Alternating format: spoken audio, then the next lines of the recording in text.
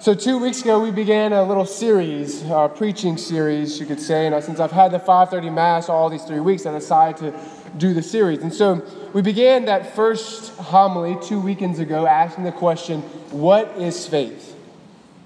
And I proposed for our consideration a definition that the church provides for us. And I'm going to give you that definition again.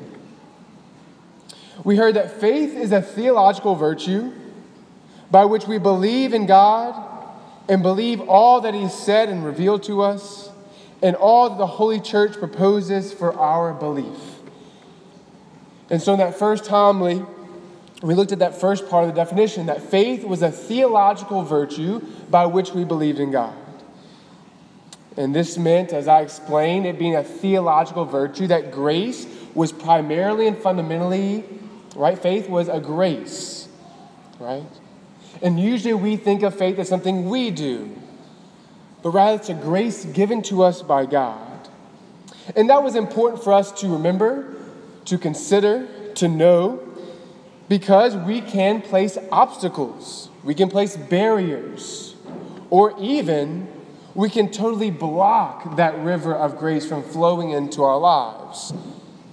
And thanks be to God, since it was Divine Mercy Sunday 2 weekends ago, we lauded God because He has given that great sacrament of confession by which that river flows back to us. It's unblocked. In the second homily last Sunday, we considered the second part of that definition, right? That faith was to believe in all that God has said and revealed to us. This meant that God's revelation was not something random or inconsistent. And as the readings placed before us our consideration and pondering, right, the mystery of the very person of Christ was not just a random event. Rather, He, Jesus Christ, was the fulfillment of the whole Old Testament. Prophecies upon prophecies upon prophecies pointed to Him, and He fulfilled them. And that was important for us to remember, to consider, and to know, because faith then therefore becomes, right, not just a blind impulse, right, not just an empty hope, or not just a blind leap like we often hear it to be. On the other hand, faith is something certain, it's something proven, and it's something reasonable. And thanks be to God for that, because faith demands our entire self. And I don't know about you, but I would want to give myself totally to something that I know has a sure foundation and that I can trust. And so this morning, I think by God's providence, we can consider through the readings that third part of the definition. Right? Faith is to believe in what the Holy Church proposes for our belief.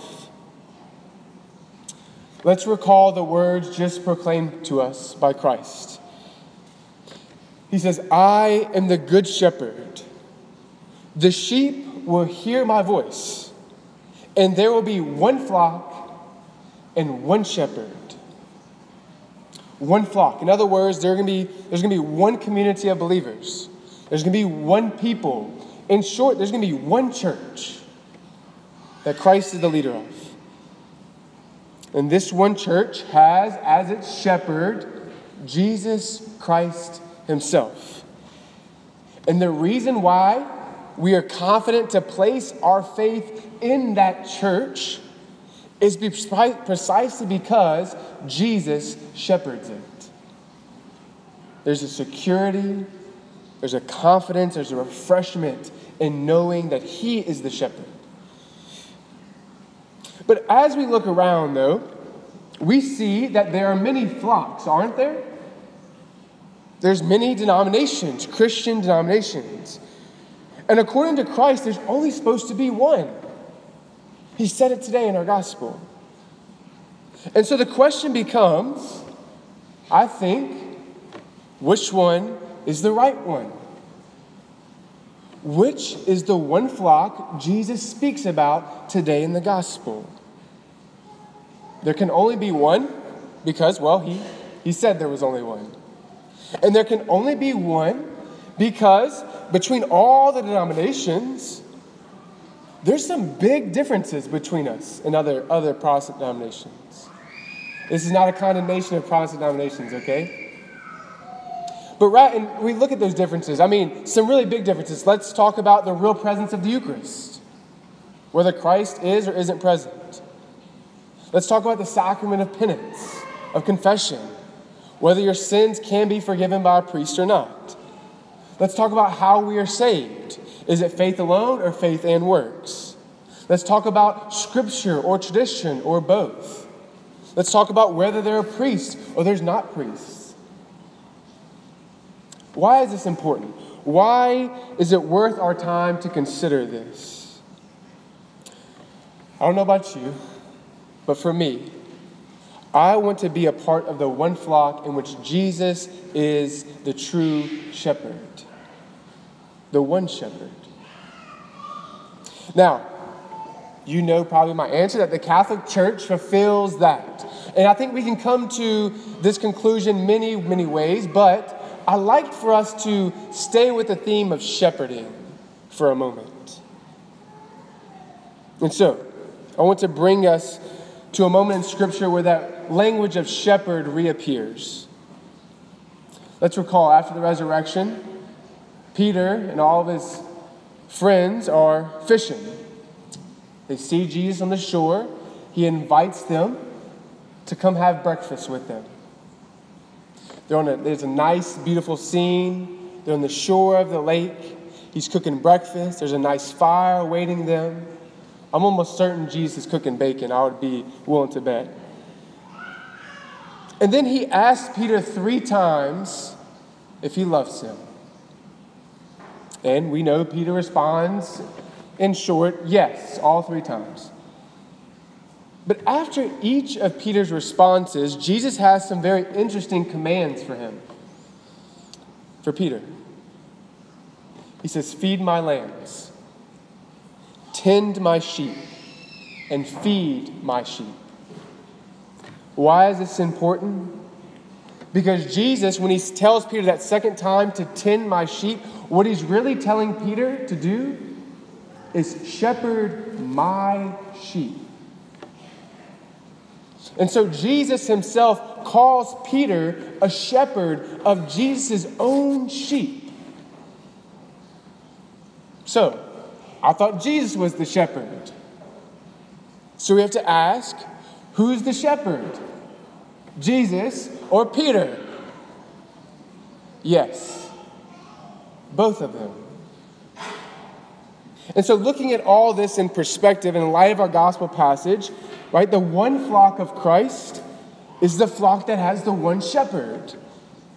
And the one shepherd is Jesus, but it's also Peter, as we see our Lord himself shows to us. And what's so beautiful and wonderful about our Catholic faith is that we have the one shepherd.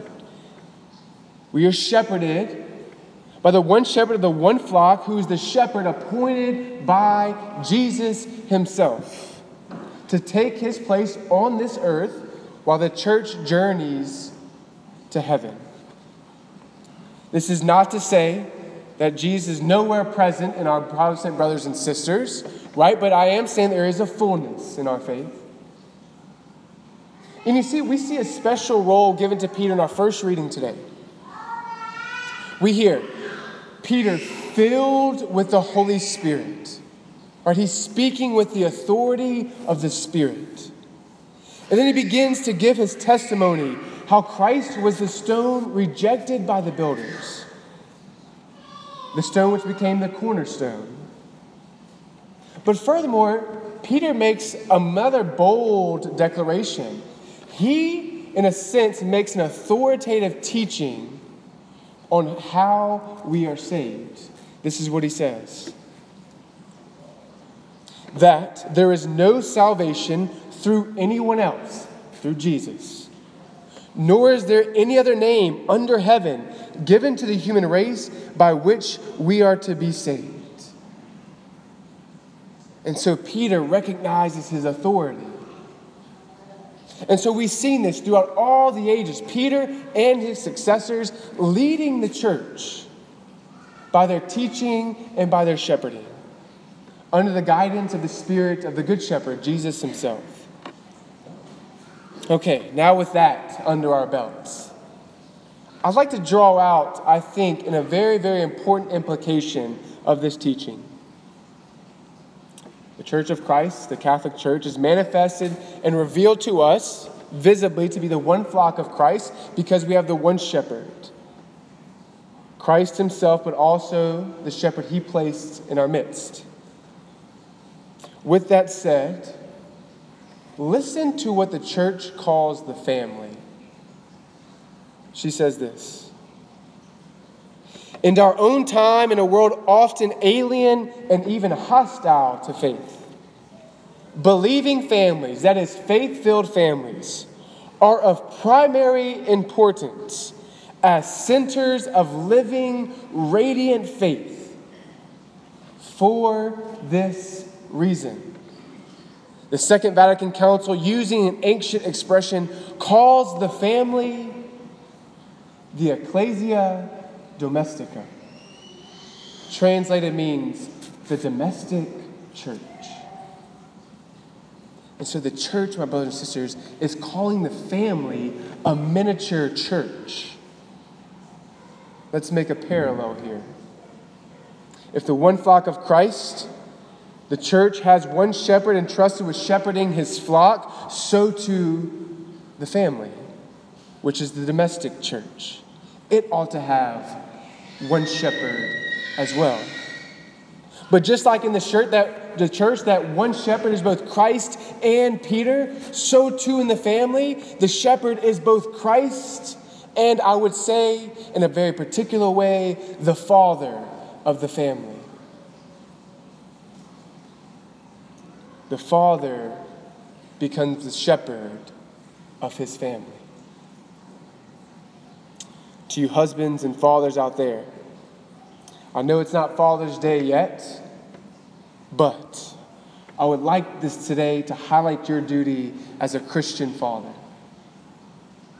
It's your role, in a particular way, to shepherd your family. Whether your children are screaming back there or they're older, you can never be released from your duty to shepherd your family. That shepherding may take a different expression, but it's always your role. And Jesus has some words for you today. He says, a good shepherd lays down his life for the sheep. That's the standard. That's the goal. That's the idea. That's the benchmark. That's the definition of a good shepherd. But that's not all. He not only lays down his life for the sheep, but a good shepherd knows his sheep, and his sheep know him. Husbands and fathers out there, you have a great task and a great responsibility to lay down your life for your family, to know your family, and let your family know you. Today we celebrate Shepherd Sunday, as I mentioned at the beginning of Mass, in which the church asks everyone to pray for more priests. And we need more priests. But to get more priests, we need good fathers. Doesn't matter if your children are young or old, you have to assume that role as shepherding your family. To any people out there not married, young or old, we need men to listen to the Good Shepherd's voice and hear the call to the priesthood if it's present. This calls to lay down your life for the sake of others. My brothers and sisters, for those of you men considering the priesthood is not for wimps. It's for men. Men who are willing to lay down their life for others.